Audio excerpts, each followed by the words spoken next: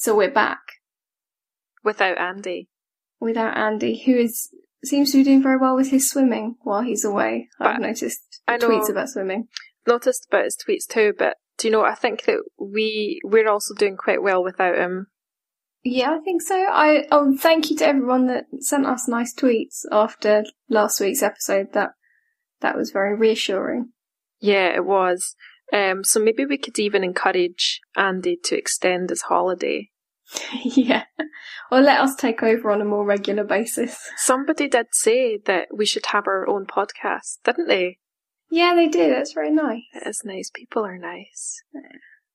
So, well, wait a second. It's Friday, right? It is Friday today. So, I hope you've got some exciting weekend plans, or are you working all weekend? I have got to work on something. I have to do some writing that I have been meaning to do for a very long time. I need to get on with it. And Aral's away, speaking at a convention, so I have the time and space and no excuse not to do it. Is he away abroad, or is it local? No, it's only at Heathrow, so it's not terribly glamorous. Nah, so that's why you didn't go. No, I can't really afford to take any more time off work at the moment either. Costs a lot. And that kind of ties in with what we're going to talk about today too, I think. It totally does. Yeah, but anyway. How about you? What are you doing this weekend? Well, I've got, it's a bit of a photo weekend for me. Tomorrow I'm going to Edinburgh to do a photo shoot in a studio, which isn't my usual style, so I'm quite excited about actually doing something different, and fingers crossed I can get all of the lights to work okay. That's for my sister. She's a dress designer. That's for her new line of dresses. So that'll be good. And then the next day, I'm actually also photographing a friend who has a bit of self-confidence issues and just wants one nice photo of herself. So if I can do that for her, then that's helping somebody quite a lot. If you can show them a photo of themselves and they think, actually, I look nice in that, that's quite a big deal. Yeah, I can imagine. Wow, it's a lot of responsibility as well, doing something like that. Well, it is, but just recently, do you know Dan Rubin? I do.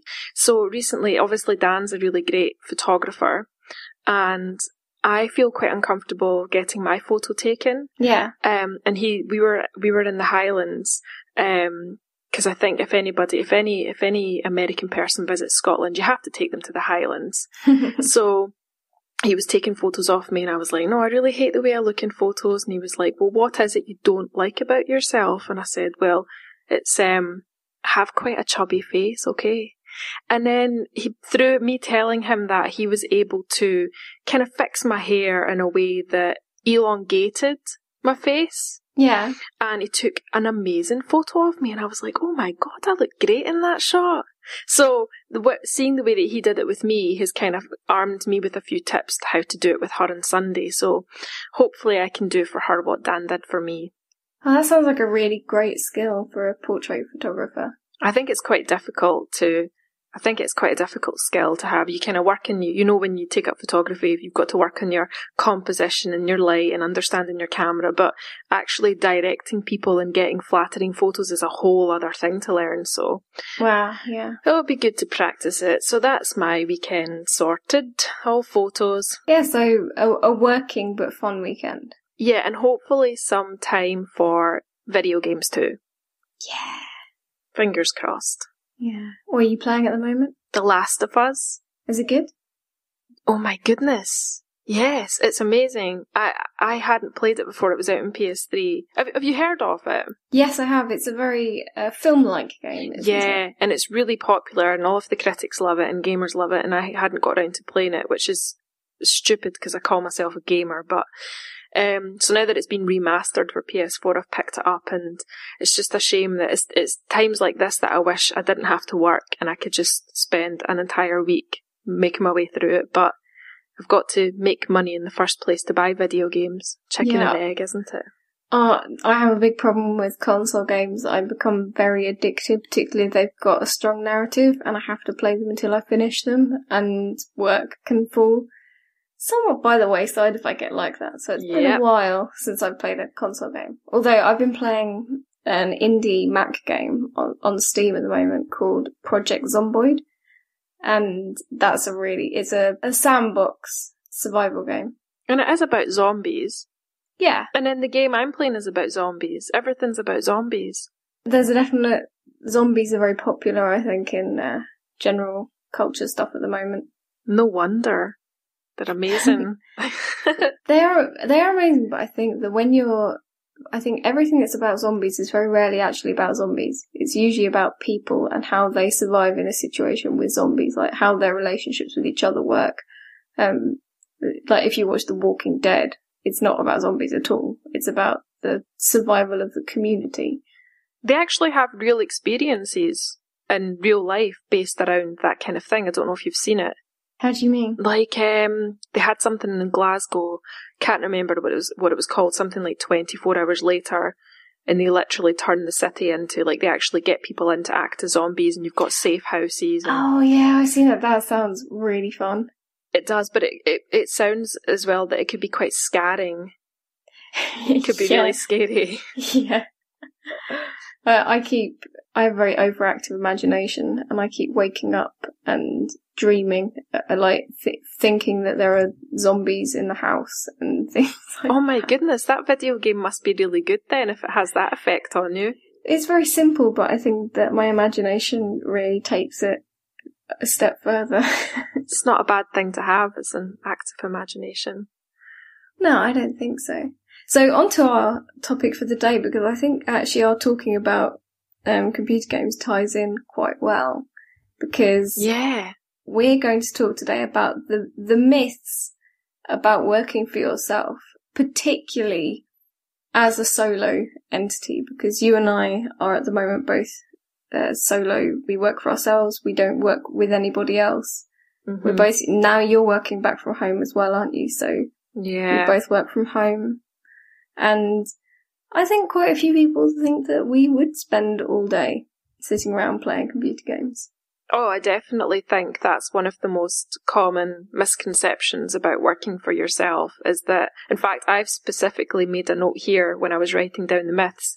You can take video game breaks when you feel like it. And I would say that's definitely a false myth, although years and years and years ago, when I first started working for myself from home, and I'm talking about when I must have been about 20 or 21, so I was really young, so I guess I can kind of forgive myself, but back then I was terrible at giving into the distractions surrounding me in my home environment, and I was a lot more into gaming back then than I am now, possibly even quite obsessively back then, and every possible opportunity for a break, I would take it and I would turn on my Xbox. And of course, when you tell yourself, I'll spend 15 minutes on my console, it never is just 15 minutes. It easily grows into an hour. So back then, I did succumb to the distractions and do that. But unsurprisingly, I never got anything done. I never really accomplished anything special in my work back then. Whereas now I don't succumb to those distractions. You know what it's like when you work for yourself. When you work from home, or even when you work in an office, your work requires you to get into this flow. Mm. And it takes a while to get into that flow. You have to get into a state of concentration. So back then I was easily broken out of that concentration and played my Xbox. But these days I don't do that. And unsurprisingly, I get a lot more done. Yeah, I think it does take a while for you to learn what your optimal environment is like for working and when you're most productive. And then you know which distractions you have to get rid of. I think I found that I couldn't work in a room where there was a TV because I'd just be tempted to go sit on the sofa and watch TV. But can you not even have it on in the background, or is that a complete distraction? It depends on the work I'm doing. A lot of the time I do have something on in the background, because this is going to sound very strange, but I find it easier to have something like that on in the background because that occupies that kind of wandering part of my brain.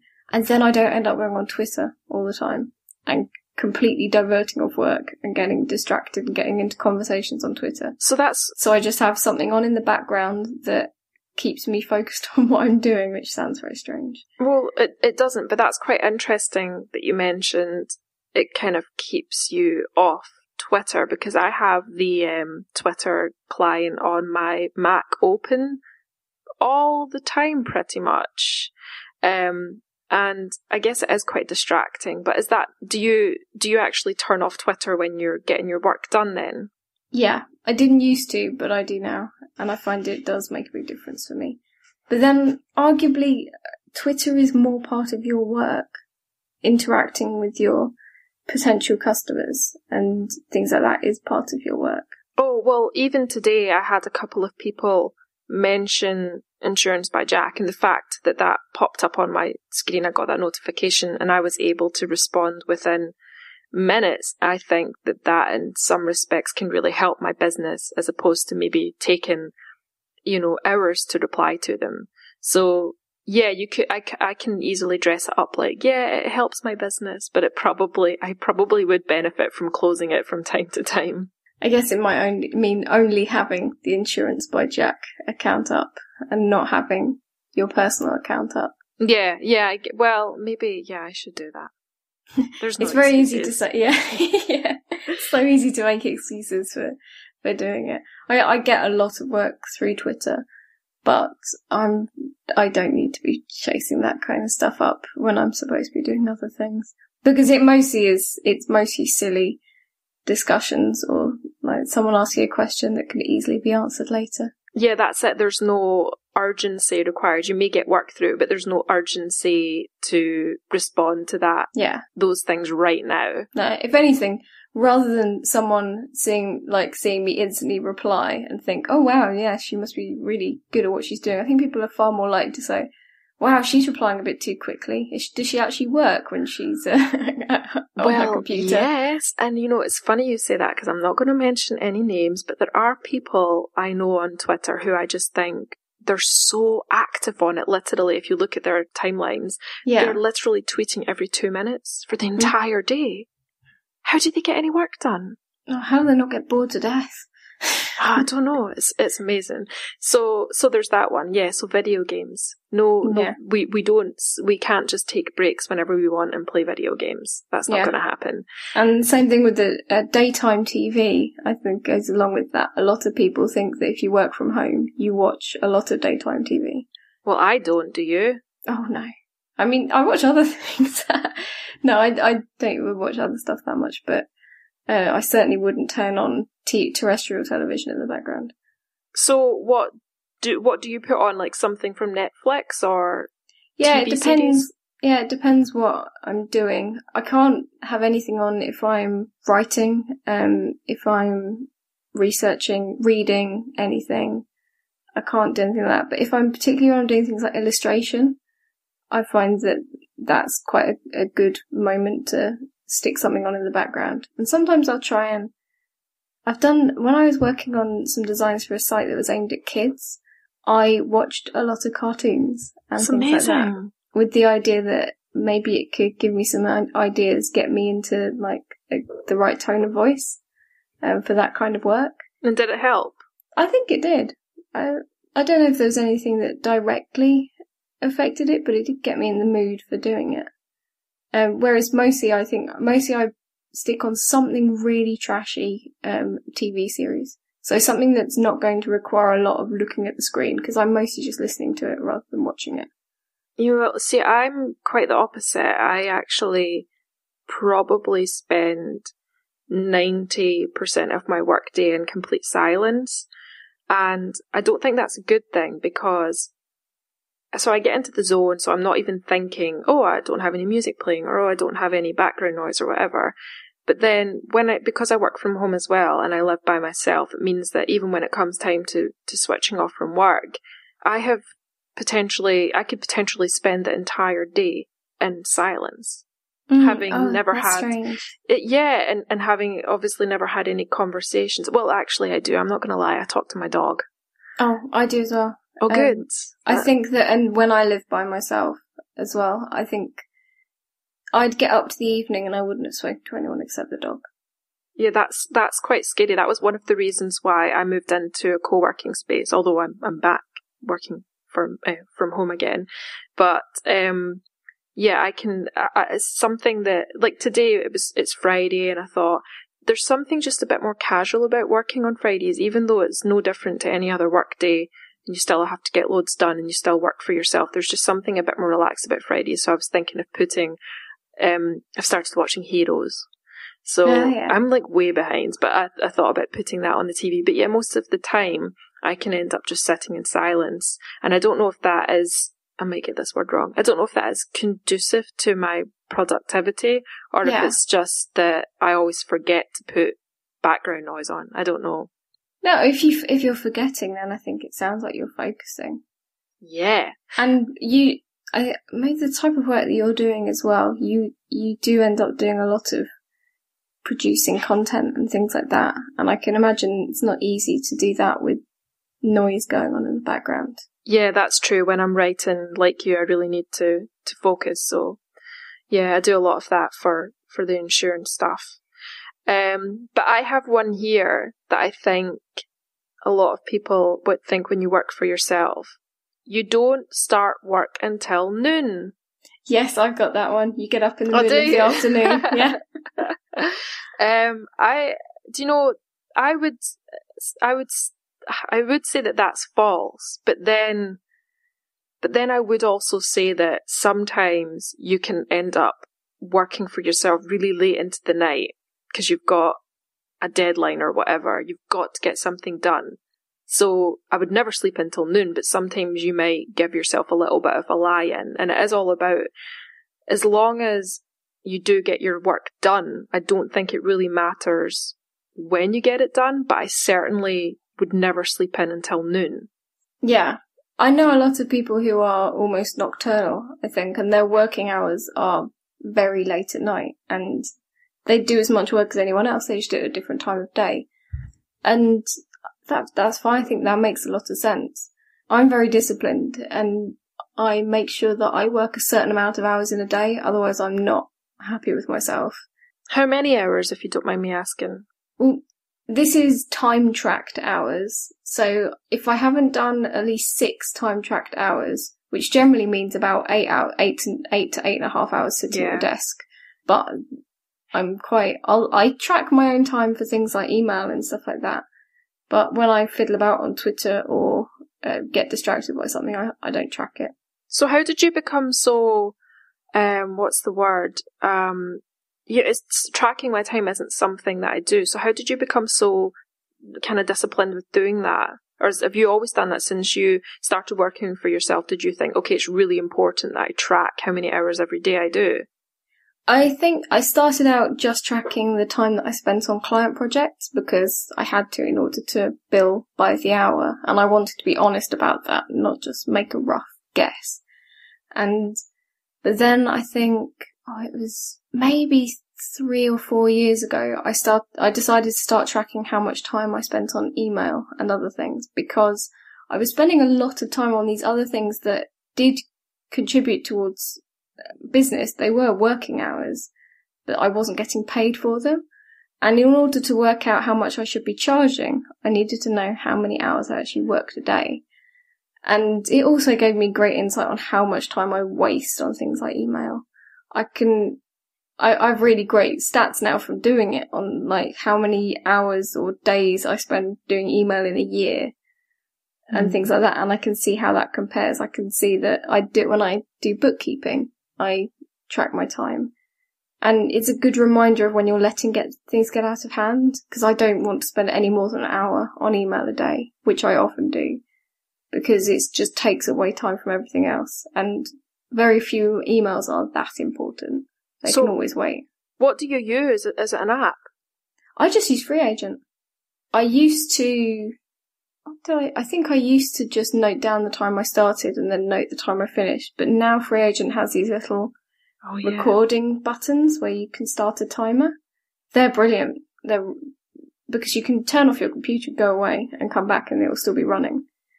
Yeah. It's really clever. And that helps as well.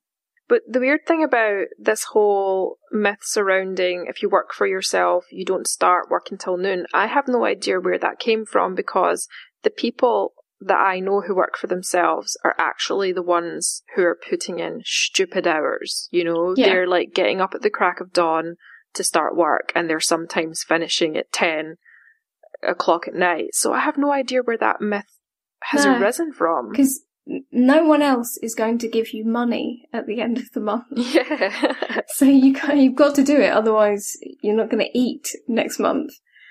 And yeah, I think that makes people like that. I don't know, maybe if you're working for somebody else remotely or something like that, you can get away with things like that more.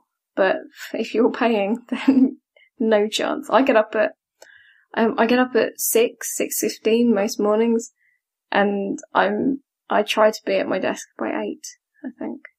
Wow, that's quite early. I'm an early bird, definitely an early morning person. Yeah. And I try and while the weather's bright in the mornings, I take the dog out first thing as well. Yeah, well, we were just talking there before we recorded about how difficult we find it because we both have dogs, and we're also both really into, like, we make exercise a daily part of our life. Sometimes it can be so difficult to balance a full work day with getting an hour walk in for the dog and then getting your hours exercise in as well. So I think that getting up early really means that you can easily map that day ahead of you out.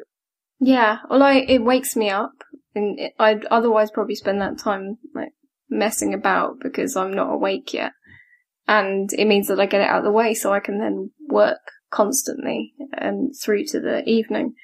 And actually, talking about working all night, I stop myself from doing that by going to the gym at 6:30 every weekday. I'll normally have a class booked or something, so I have no excuse, and I just have to go, and I have to put down the work and stop and relax for the evening, because I had terrible insomnia before I started going to the gym. Yeah, but did that have anything to do with your Monster addiction or Red Bull, whatever it was? Yeah, probably the amount of caffeine I had didn't help, but I think that I wasn't physically exhausted and my brain was still going a million miles an hour because I was still thinking about work because I wasn't winding down before I went to bed. Now, I think I need a good 4 hours, 3-4 hours of stopping work before I go to, and spending that amount of time decompressing before I go to sleep. Otherwise, I just can't sleep.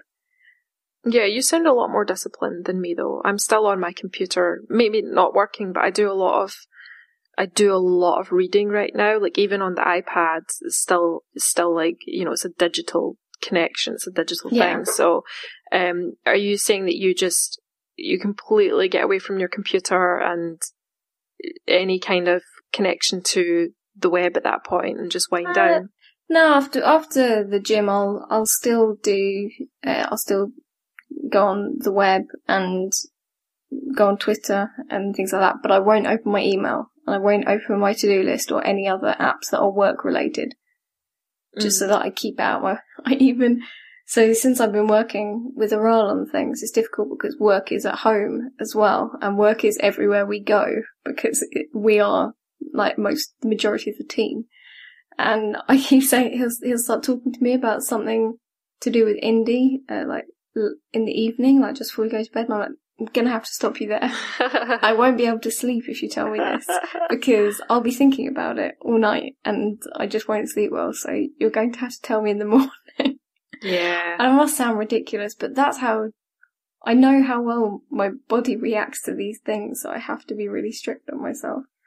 No, you're right. I think that's the right way to do things. I think everybody should take a leaf out of your book, which is a saying I don't understand, but anyway. Yeah. Right, so do you have any more? I do. I have the idea you can take a holiday whenever you want. Oh, yeah.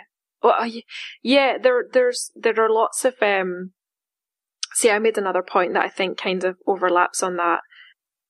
And it's basically just about how people think you're always available to do anything at the drop of a hat. Yeah. So I would say that kind of myth is my biggest pet peeve of all, of working for yourself. Because I think if people think that about you, I feel it's kind of disrespectful. Do they think that we're just sitting at home twiddling our thumbs waiting for the next adventure or waiting for the next visitor to stop by the house unannounced because we're not doing anything? Is that what people think when you work for yourself? I don't know. It's the idea that, you're at home, so you're not busy. Yeah. You're not doing something that can't be interrupted. But in regards to holidays, like if I was to take a holiday, I couldn't take it whenever I want. I'd have to actually plan so far in advance. I'd have to make sure that I've got somebody who's going to be monitoring the emails and replying to the emails and kind of train them up on, how to deal with it all. Although if I went on holiday, I wouldn't completely disconnect, to be honest, because I'd like to still have control over that. But you know what I mean? I'd have to bring somebody in and train them up to an extent if there were any problems or anything like that. So the idea of taking a holiday whenever I want for me is a complete, that's just not going to happen. Can you? I think I have slightly more freedom because you're looking after your product, really, and so you're always having to be supporting it and things like that. Whereas for me, I'll have ended a client project before I go away, and so I can actually disconnect completely. I might keep an eye out on my email just in case someone's site's had some sort of massive problem with it, or it's broken or something, and I can fix it. But otherwise, I'm better at disconnecting. But I do still have to plan ahead a lot. We took a completely spontaneous holiday a couple of weeks ago. We planned it, I think, 5 days in advance we booked it. Ooh. And we were very lucky that we have Jo here running the office. And she dealt with all the email and everything to do with Indie.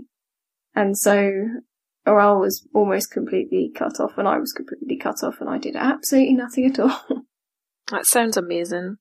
It was needed, though, I think, and that's the problem, is that because it's very difficult to commit that time, because you know that you're not making any money at all when you're away. You're spending money that you're not making as well. And I'm spending money on the dog being looked after and everything like that as well. Yeah, I think that even though it's not a case of being able to drop everything and run off on holiday, it's I just want to stress that it is completely okay for people who work for themselves to take holidays, because I know that we all really beat ourselves up about that and feel guilty about it. But with you, it's still not something you can do at any point, because you couldn't just drop a client project halfway through when they're on a deadline and say, guys, I'm off on holiday. I hope you don't mind. I'll pick this up in 2 weeks when I'm back. They'd be like, no. So it is a case of having to plan ahead. Yeah, it's having responsibility as well. I think some people may well do that, but I wouldn't want to let anyone down. But then you get people who actually work not so much holidays into their lifestyle, but you get people who, like, I think there has been this big boom in, I think, is it called nomadic travelling or something? Oh, yeah. People who work while they're travelling around. Yeah, there has been a big boom in that, so people can make it work for themselves. But again, I'd imagine that you have to work your way up to that point. You have to, like, I don't know what that would entail, but I know that I just couldn't drop everything and go off on holiday. I wish I could. But that's similar to what I was saying about how people think you're available at the drop of a hat. Now, I don't know about you because you work from home too, but I have had friends just drop in on their way past my house just because, they're just passing by. And that it really annoys me when people do that. It doesn't happen often. I'm not that popular. But when it does happen, it really annoys me because you would not turn up at somebody's workplace. You would not turn up at their office and break their flow and kind of expect them to drop everything and expect their boss to be cool with them just, entertaining you for half an hour or whatever. That just wouldn't happen. So why do they think it's okay to do it in your home? Yeah, they don't realise that means that you have to work late and you have to make up for that, or you might just be in the middle of something important. Yeah. My close family is fantastic, and they're always worried that if they ring me during the day that they'll be disrupting me, and I appreciate that. But I have had extended family members just drop in before when I live near them, and that was problematic because I want to be nice and welcoming and chat to people and everything, but then in the back of my mind I'm like, I need to get this done. Yeah. It's difficult. It's difficult to strike a balance between being firm with them but also being nice. Most of the time I just let them hang around and then I hate myself for it for the rest of the day. Yeah, that sounds like me. So here's an interesting one that I made, because I have a theory with this. So one of the myths I think people think when you work for yourself that you make more money. And I would say that I think that you do, but that's in the long run. So I think that there's certainly no get-rich-quick scheme with working for yourself. No. That you don't just quit your job and set up your own business and you're instantly earning more.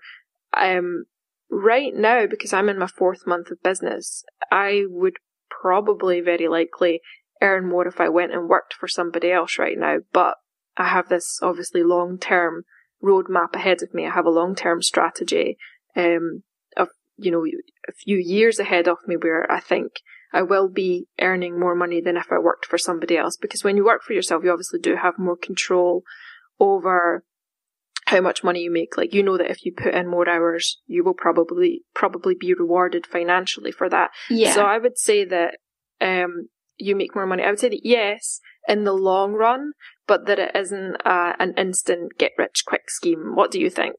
Oh yeah, I barely made enough to pay my rent for the first a year, I'd say.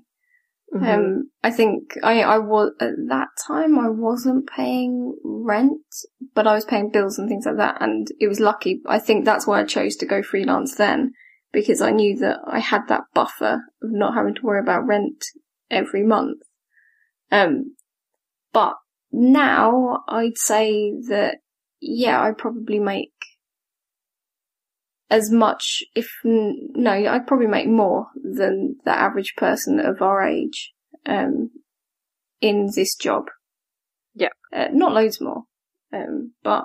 And that could always grow as well. That's the thing about working for yourself, though. There is scope to grow, whereas I feel like a lot of the time when you work for yourself, when you work for somebody, there might not be many ladders to work your way up. There might not be many promotions ahead of you or pay rises ahead of you. But that option when you work for yourself is there. So I'd say that's true. People do think that, don't they? That you make more money. I didn't just make that up. No, I think that they do. And I think we've also got the flexibility of being able to, if a particular direction we're going in isn't working, particularly as an individual, we can easily just go, well, actually, I think I'll take my business in this other direction and see whether that's more successful. Just like what you've been doing with Insurance by Jack. Actually, I think I could do better if I do this. And no one's in your way. There's no boss you have to get approval to do that with. You can follow your own lead. Yeah, that's so true, because I was doing property insurance and then I was like, hold on a second, it doesn't really make sense for me to, because I was starting to get invited to speak at conferences and meetups and write on publications, and I thought doesn't make sense trying to sell property insurance to a market of freelancers and small business owners. So that's why I moved into business insurance. But yeah, I didn't have anybody to tell me, no, you can't do that, or approve it or disapprove it. I just went and did it myself. So, and things are already picking up. So yay. Yay. Yeah, I've had a really good month. I'm really excited. Pleased. I know, I'm so excited. But anyway. So, right, what do I have here? I bet you have this one as well. You work in your pajamas. Yes, I have you work from your bedroom. Yeah. Well, actually, I'm a bit guilty of working in my gym gear sometimes, because I know that I'm going to exercise, so I might wake up and put on my gym clothes, but I don't. That's still getting dressed. Well, exactly. I have never not gotten dressed, for even though I don't have client meetings or Skype calls, I still get dressed. Maybe that's because we have dogs, though. We have to take them outdoors. Yeah, I don't know if it would be different if I didn't have a dog, because I have to get up and take them out first thing in the morning. But still, I think it gives you that mindset of I'm working now when you're dressed. Because I wouldn't necessarily get up and get dressed first thing in the morning on a weekend. But what about taking your dog out? Well, I'll take him out early when I get up on a weekday, but on the weekend, like, I can have an extra hour or so where I can fiddle about and have my breakfast. He doesn't go on at me. He's a lazy one in the morning. That's quite handy. You see, I bought, I know a lot of people will groan at this, but I bought one of those. When I say onesie, don't think about like the dinosaur onesies or whatever. Not that there's anything wrong with those, but I bought one of the really, as a bit of a treat to myself, one of the really expensive original one-piece onesies, the Norwegian ones. Yeah. And I could live in it easily. It's like, I told myself I'd buy it to play my video games in, like just, have a wee Sunday session, my onesie with my video games. And it is really comfortable. But I definitely, like you said, it's all about mindset. So when you wake up in the morning, just simply getting changed into clothes means that you're ready for work. Because I don't think I'd be as productive if I was working from bed, although sometimes on weekends I do wake up and in bed and pull my laptop up and do a bit of coding or whatever. But there's something different about doing that at the weekend as opposed to weekdays. Yeah, I do the same. And even on days if I'm ill, I might be lying in bed in my pyjamas, but I'll still get my computer out and check my email and reply if anything's urgent and things like that. And it feels very different from sitting at my desk and being committed to working for the next however many hours. Yeah, exactly. Do you have a dinosaur onesie? I don't know. I feel like you do. I don't have any onesies. Oh, I felt like you. Oh, right, okay. I don't know why. I did, when I was, this is completely off topic, but when I was at sixth form at school, we had these charity weeks, and one of the days was wear your pyjamas to school day. And instead, I wanted to be different, and so I made myself a teddy bear outfit, which was essentially a onesie. I think I do have a photo somewhere. I'm not gonna put that in the show notes this week. I have to see that. But yeah, a teddy bear outfit. We then had to go and pack bags in the supermarket, like how people do that for charity sometimes. Yeah. But it was in the supermarket that I worked at. So that was very embarrassing. I had a blue ribbon around my neck and everything. I bet it was comfy though.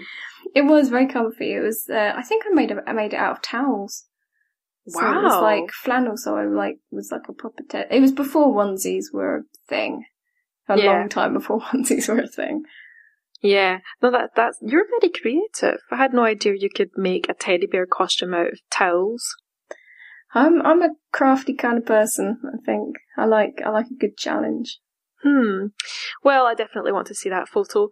Right. Before we carry on, I should do our first sponsor. Oh yeah, I forgot about the sponsors. Yeah. So our first sponsor this week is Gather Content. Gather Content helps people who build websites to work with their clients to plan, organise and collaborate on web content. This is the problem I have a huge amount being a web designer. I'm incredibly anti-lorem ipsum, and so I insist that my clients have to give me the majority of their content before I start on any design work. I mean, I might walk through the content with them beforehand. We might create an outline or something, but that's in my contract. I am not doing any work before I know what I'm working on. And with all that, we have all that toing and froing with these different versions of content. Sometimes people send me PowerPoint files, sometimes they're Excel documents. I think the worst thing I've had is when a client sent me text in an image, and I had to then just sit there and painstakingly copy it all out. I think you can really end up filling your hard drive with client content, and then you have to work out, was it Final Copy 10 or Final Copy Final, which is the file name that you're supposed to be working from. The working with content can be a big mess, but that's where Gather Content comes in. It's a web app that helps you keep all of your content in one place. You can collaborate with clients on changes, and you won't end up drowning in multiple files. If you get a bit fed up with constantly nagging your clients to give you feedback on the content or even write it on time, you can get approval when you need it with Gather Content's reminders and due dates, which is really handy. Gather Content breaks content down to help you guide your clients and copywriters through what needs to be written.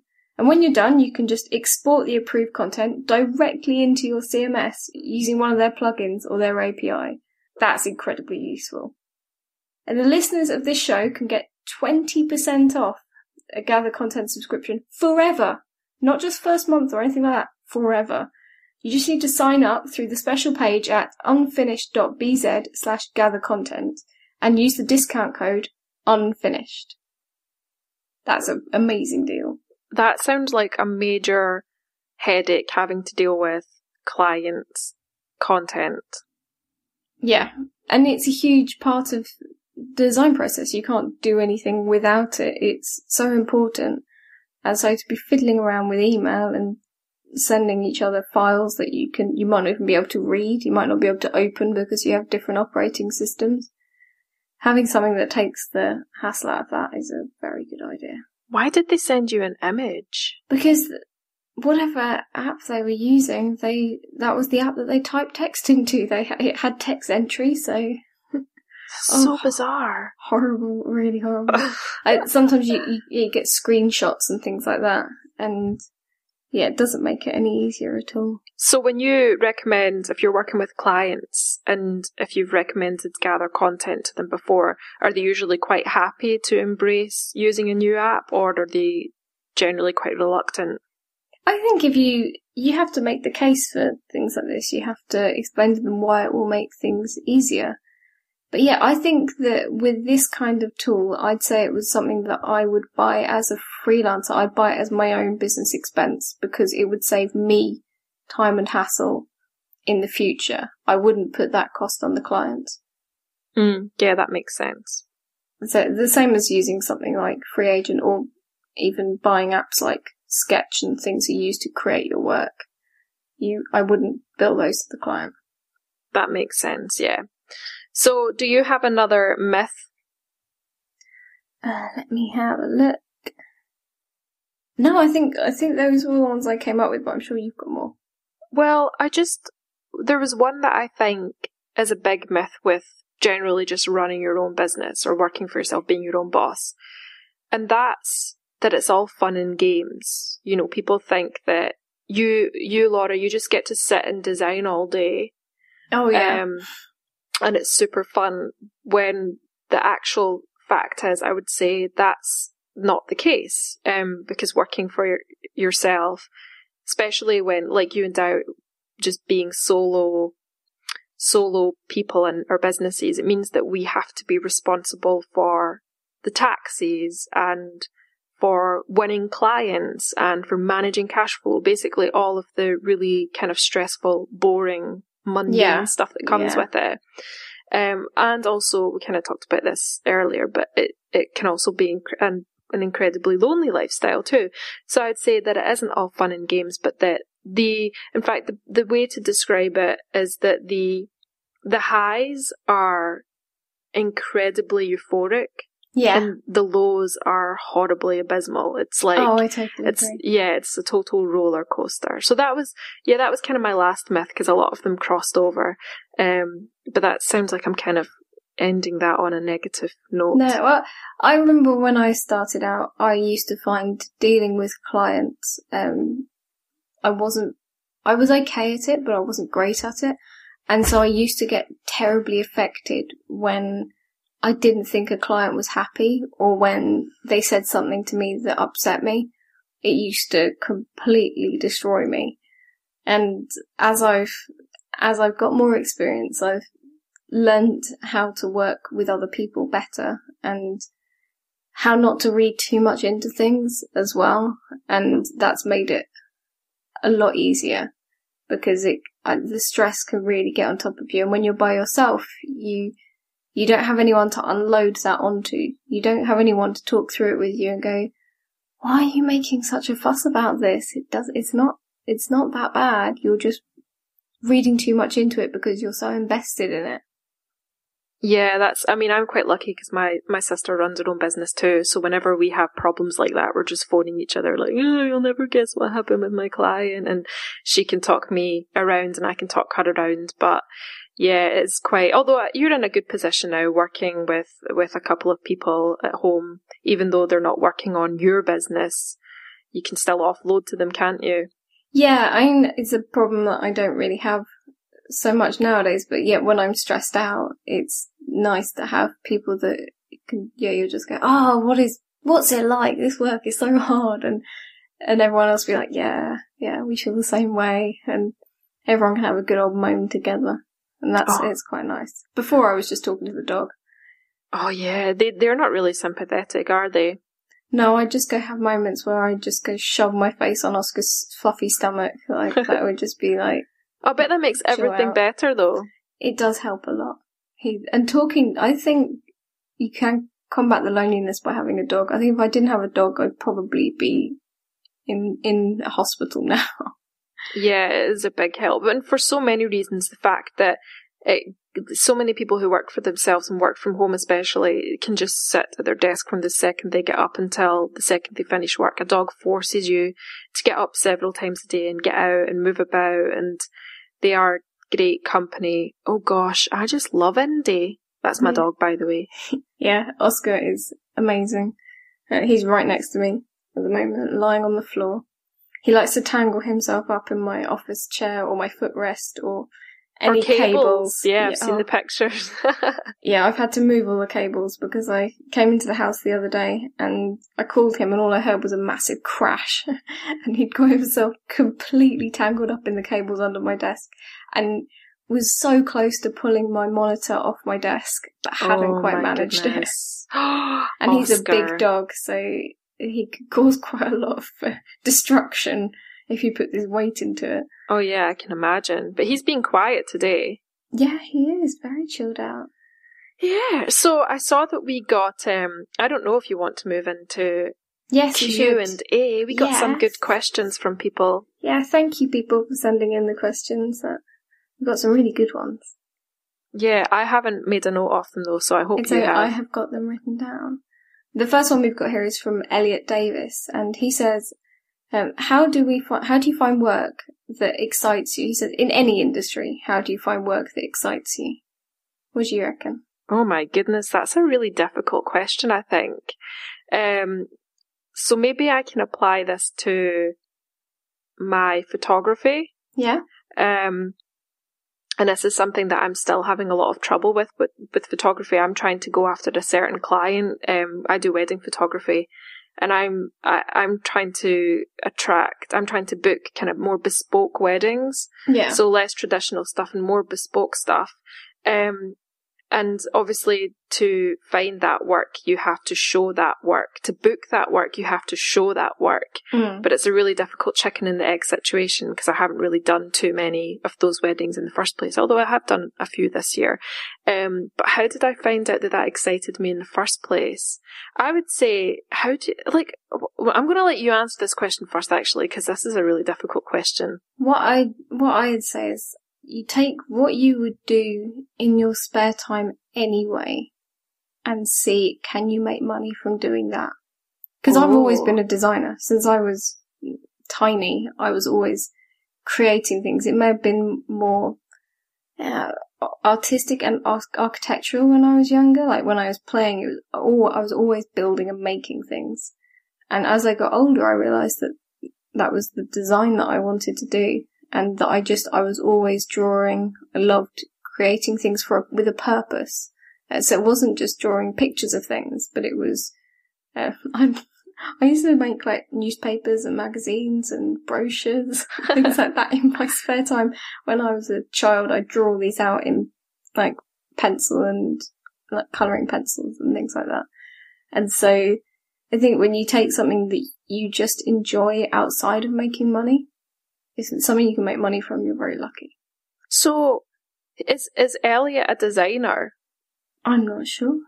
I should have checked. I can have a brief pause while I open Tweetbot and have a quick look. Elliot is 18, and he doesn't actually have much else on his site. It looks like he creates music. So it's a side project. He creates music. What was his question again? So Elliot's question was, how do you find work that excites you? How do you find work that excites you?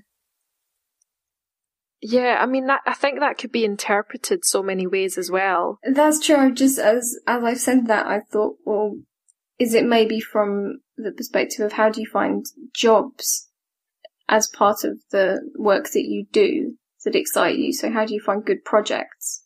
Yeah, which is where I was coming at it from, even though I kind of lost my train of thought. That's where I was approaching it from. Like, you have to show the kind of work that you want to book. Yeah. But then And I'd agree with that. That goes for design work as well. But then halfway through I thought, oh, is that what he means? And that's why I freaked out and asked you.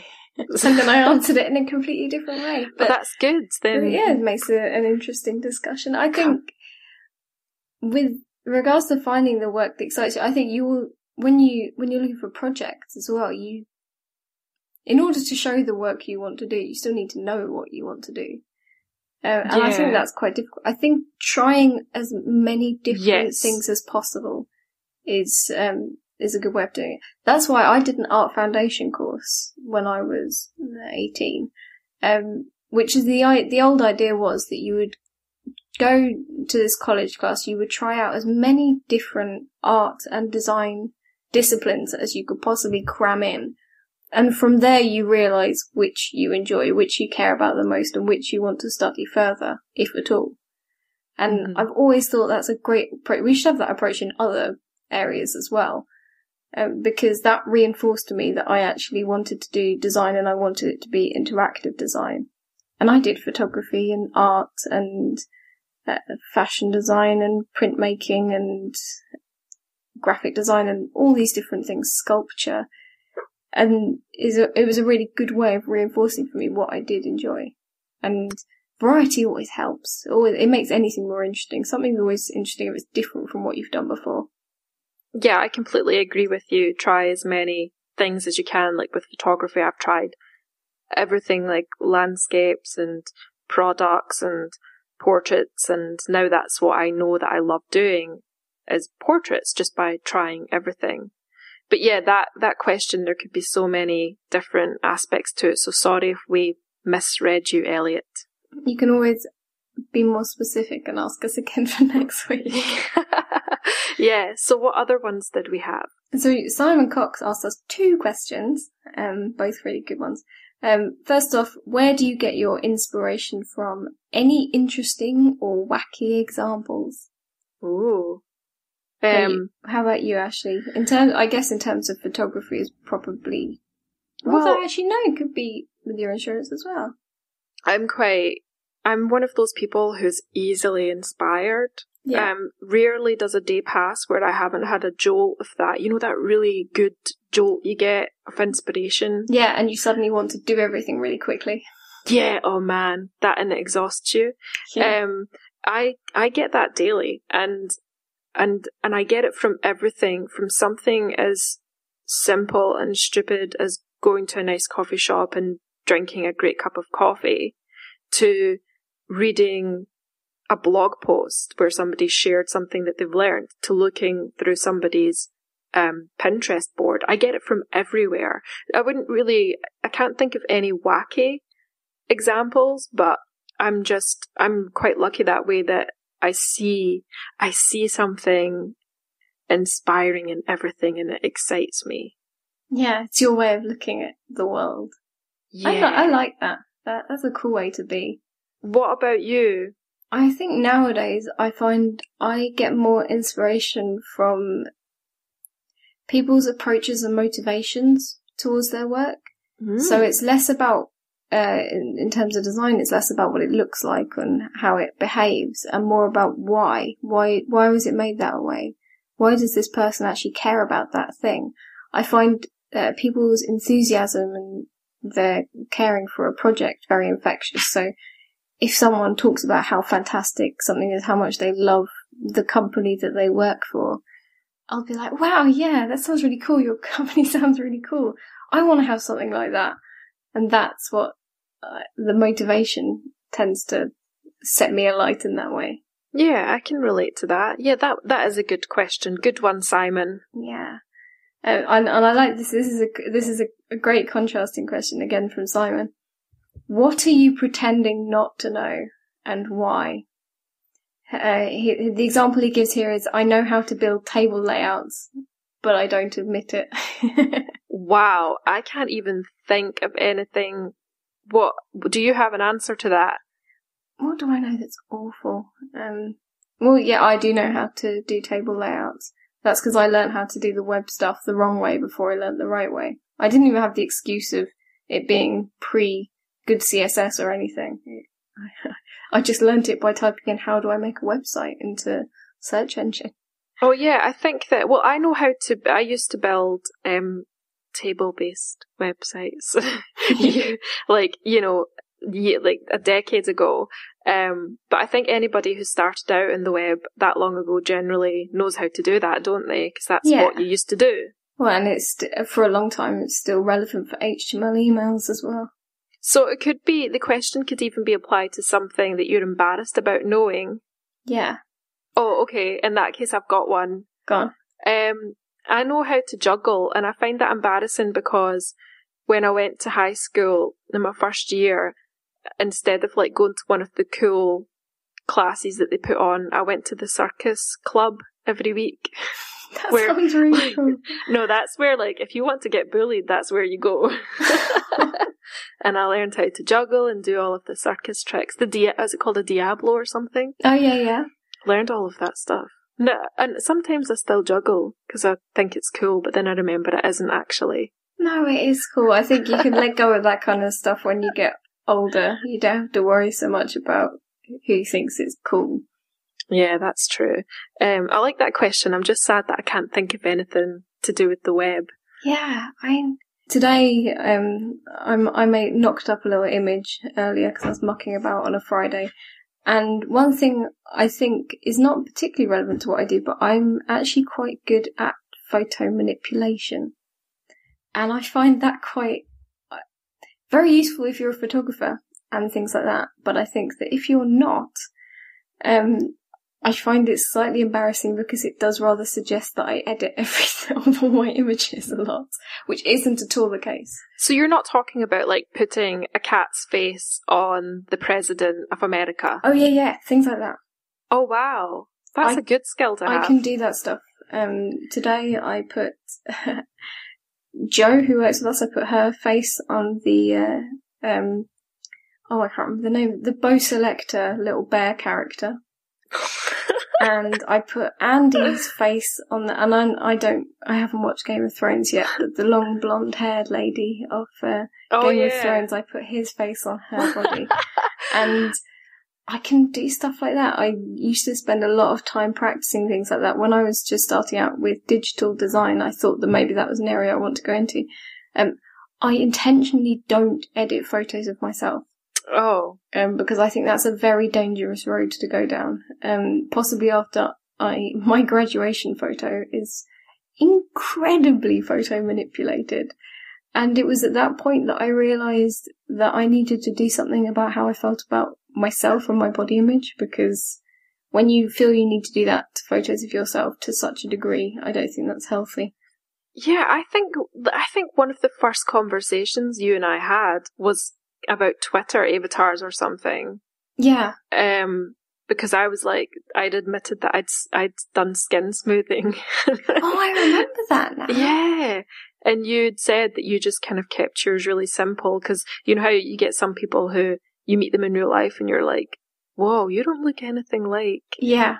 That's probably me. No, you're definitely recognisable from your avatar, dear. I think. But see if I give you, can we start making requests to you to photo manipulate us? Like, could you put me and Daniel Craig together, husband and wife or something? My sister once sent me a load of photos. She had a noisy dog in the background. My sister had a company photo done, and a couple of people were away that day. So she sent me their photos separately so I could put them into the picture. It does rely on having good source material. Do you know, I get that request a lot as a wedding photographer. Oh, like, you must do for lineups and things. Well, but crazy things like, maybe grandparents who are no longer alive. That's creepy. Who aren't at the wedding. That's really creepy. Yeah, and I just have to say, well, no. There's no point in going into a list of reasons why not, but just no. I think now might be a good time to do our second and final sponsor. Our second sponsor is Simply Fix It, and they repair iPhones and iPads. I don't know about you, but I'm constantly dropping my iPhone. I think it's since they switched the iPhone size went from being quite a comfortable small size. When they went to the iPhone 4, It's a little bit too big for my hands. I do have ridiculously small hands, but I drop my phone every day, without fail. And every time I drop it, it's the case of, let's look and see if I've managed to smash the screen. And I have actually. I smashed my screen again this week, and that's how often I do it. Yep. It's not quite as bad as last time, but it's one of those nice diagonal smashes from one corner to the other. And while I've seen that you can get these DIY kits online, I don't think I'd be able to do it without getting a lot of dog hair underneath the screen that I'm going to be permanently stuck with. Apple aren't really very forgiving when you've broken your screen. They'll trade it in, your damaged phone, for a new one, but that's still very expensive. Have you broken your screen before? Yeah, I actually... I've broken my screen twice, and I still have an iPhone with a broken screen that I keep meaning to send to Simply Fix It. Yeah, you see people with them all the time. I think the first time I broke my screen, it was like when I had an iPhone 3G, I found a really dodgy shop in Wimbledon, and I paid them in cash, and I walked off for a couple of hours, and I was pretty sure I would never see my phone again. And did you? I did, but it was a really bad job. You could see glue all around the edge. It was really horrible. So a couple of months ago, I tried out Simply Fix It. And my phone screen wasn't just broken, it was completely obliterated. It was in so many pieces, it was barely usable. When I ran my thumb over it, it was really rough. So what I did is I posted my phone off to them, printed off their form that they have on their website, and it was back and beautiful and shiny and new within 48 hours. That's great. And they're based in Edinburgh, so they're up your way. Woo! But obviously I'm as far away as I can get from you on the south coast in Brighton. So it went across the whole of England and got fixed and came all the way back down in 48 hours. Just such good service. And it looked beautiful. It looked as new. It was perfect. And that means that my phone has been to Scotland when I haven't. Yeah, that's quite weird. But they're a company that, to me, just popped up out of nowhere, and now I see them all over the place. How did you hear of them? I think I heard of them through Andy, because he got a fix done with them when he was in the area, I think. It's very tricky because you don't know who to trust with these services, because it's very easy to do a bad job. And so when you do find someone that's reliable, I think it's really good to go for them. So Simply Fix It, they're a top choice for iPhone and iPad repairs. They also offer a great warranty option for customers in the UK.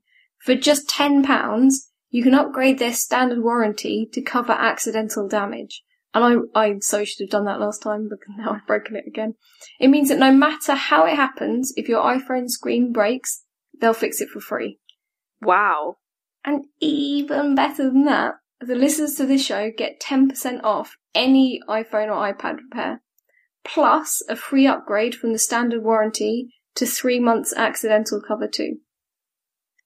So if you want to take advantage of that, and I think you'd be foolish if you didn't, you have to go to unfinished.bz/simplyfixit and quote our offer code, which is unfinished, to get that great deal.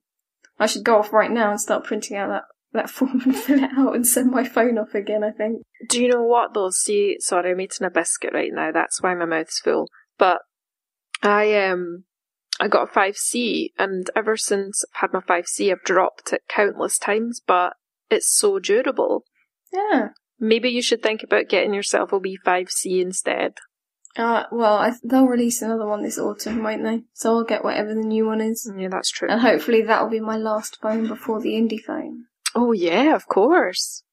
They'll have to see if Simply Fix It will do deals for when I inevitably drop my indie phone. Are you allowed to talk about what you're doing with indie phone, or is it all a big secret? There are things I can talk about, and basically most of the details about the actual phone, I can't talk about that. But you've, because I've not seen the phone yet. Is anybody? No one else has seen the phone yet. But it is being designed. Absolutely, yeah. Okay, it's exciting. Yeah, crowdfunding in 92 days until crowdfunding. Then people will see. You must have a lot to do before then. Oh yes, so much. A scary amount of things to do. Yeah. We have a few more questions. We are rapidly running out of time. Maybe we should take one more question today, and we can save the other two for next time. Okay. We have it's a good question. So say, I want to know, this is Shane Pendergrass, I want to know what you both want to achieve before you retire. # ultimate goal. Ooh, I like that. Do you want to go first? Yeah, I have a slightly churlish, I reject the premise of your question. I don't want to retire. Oh, of course. I don't understand. I want to work until I can't use my eyes anymore and I can't use my hands anymore. I want to be designing things. And even if I got to that point, I would want to be doing something accessible, doing something that I wouldn't need my eyes or hands for. I don't just work for money. I work because I enjoy it, because it makes me feel like I'm doing something worthwhile. And I want to be able to keep contributing in that way. That's a nice answer. And I think a lot of people feel the same way about retirement, because we love what we do, don't we? Yeah, absolutely. I think that I guess my ultimate goal is to actually create something that has real impact. Not necessarily I'm not bothered about being well known or something like that, but I want to create something that makes a meaningful difference to people's lives. Yeah, that's a nice goal to have, and I think that you will reach it. Well, I don't know, but I think it's a good thing to aim for. It's something that you can keep aiming for. And no matter what you're doing, you can then I can always. Yeah, it's an endless goal. Else. Yeah, yeah, they're the best ones to have, are they not? Yeah. Well, what do you do when you've done it? Oh, what do you do when you reach that goal? And that's why retirement terrifies me. The idea of what do people do when they're retired? Sit around, go have cups of coffee with people all the time. Retirement is similar to entrepreneurs who have sold their companies, and I've read a ton of stories where they sell their companies and then they immediately regret it because they're like, well, what do I do now? Yeah. That's what I think retirement's like. And that then makes you wonder that if everything, all the work that you're doing is just for money, you're not doing it because you enjoy it, you're just doing it for money and so you can retire comfortably. What are you spending your life doing? Yeah, this is, we totally talked about this today on the podcast that I recorded with Paddy. Yeah. It's out on Wednesday, so give that a listen, because that's what I kind of spoke about, how I realised that I'm not doing what I'm doing for money, that has nothing to do with it. And that's a nice realisation, because I think a lot of people do think that you work for yourself for money or that you're doing certain things for money, but it's when you really think about it, you realise it's not about that, actually. No, and I think we're in a very privileged position to be able to choose to do this kind of work. But I think if you are in that position and you do have that flexibility, then yeah, you should aim higher than money. I do have an ultimate goal though, but anybody who listens to me speak will know what it is, and my ultimate goal really is to just build a simple insurance business that embraces good technology. I just want to be able to provide, and I'm not there yet, I just want to be able to provide a platform for people to go on to and say, I'm a designer, this is what cover I need, this is where I live, hook me up, boom. Like, I hate how complex insurance is at the moment with, so many questions and so many requirements to meet. If I can simplify that and present it in an aesthetically pleasing way, in a simple way, then that's me nailing my goal. So that's mine. I think that's a great goal. It's a silly goal. I never thought, when I was growing up, I never thought that would be my goal in life. Yeah. That doesn't mean it's silly. We think lots of stupid things when we're younger, though, don't we? Yeah, but that's it. And we're lucky, though, that we know what our goals are. Oh, yeah. The fact that I knew that I wanted to be a designer from such a young age made my life a lot easier, because I knew which steps I needed to take in order to get there. We're both 27, right? Yep. And I just have so many friends who still are freaking out because they don't know what they want to do. And it's upsetting to see, because I feel like I've got things really figured out. I know where I'm headed. I know what I'm chasing. I feel really, like, I just can't imagine that. They must feel so lost. It's a shame. My dad turns around and says to me sometimes, I still don't know what I want to be when I grow up. Really? He does fantastic work and he works incredibly hard, but he's still not quite sure that's what he wants to be doing. It's scary, isn't it? Yeah. Well, I think we should wrap it up. I think that's been a great episode. Yeah, let's go and enjoy our weekend. Yeah, I should remember to do all the things that I forgot last week. The show notes for this show will be available at unfinished.bz/81, because this is episode 81. We were episode 80 last week, and we didn't even mention it or celebrate or anything. Oh, well, we're celebrating it now. Yeah.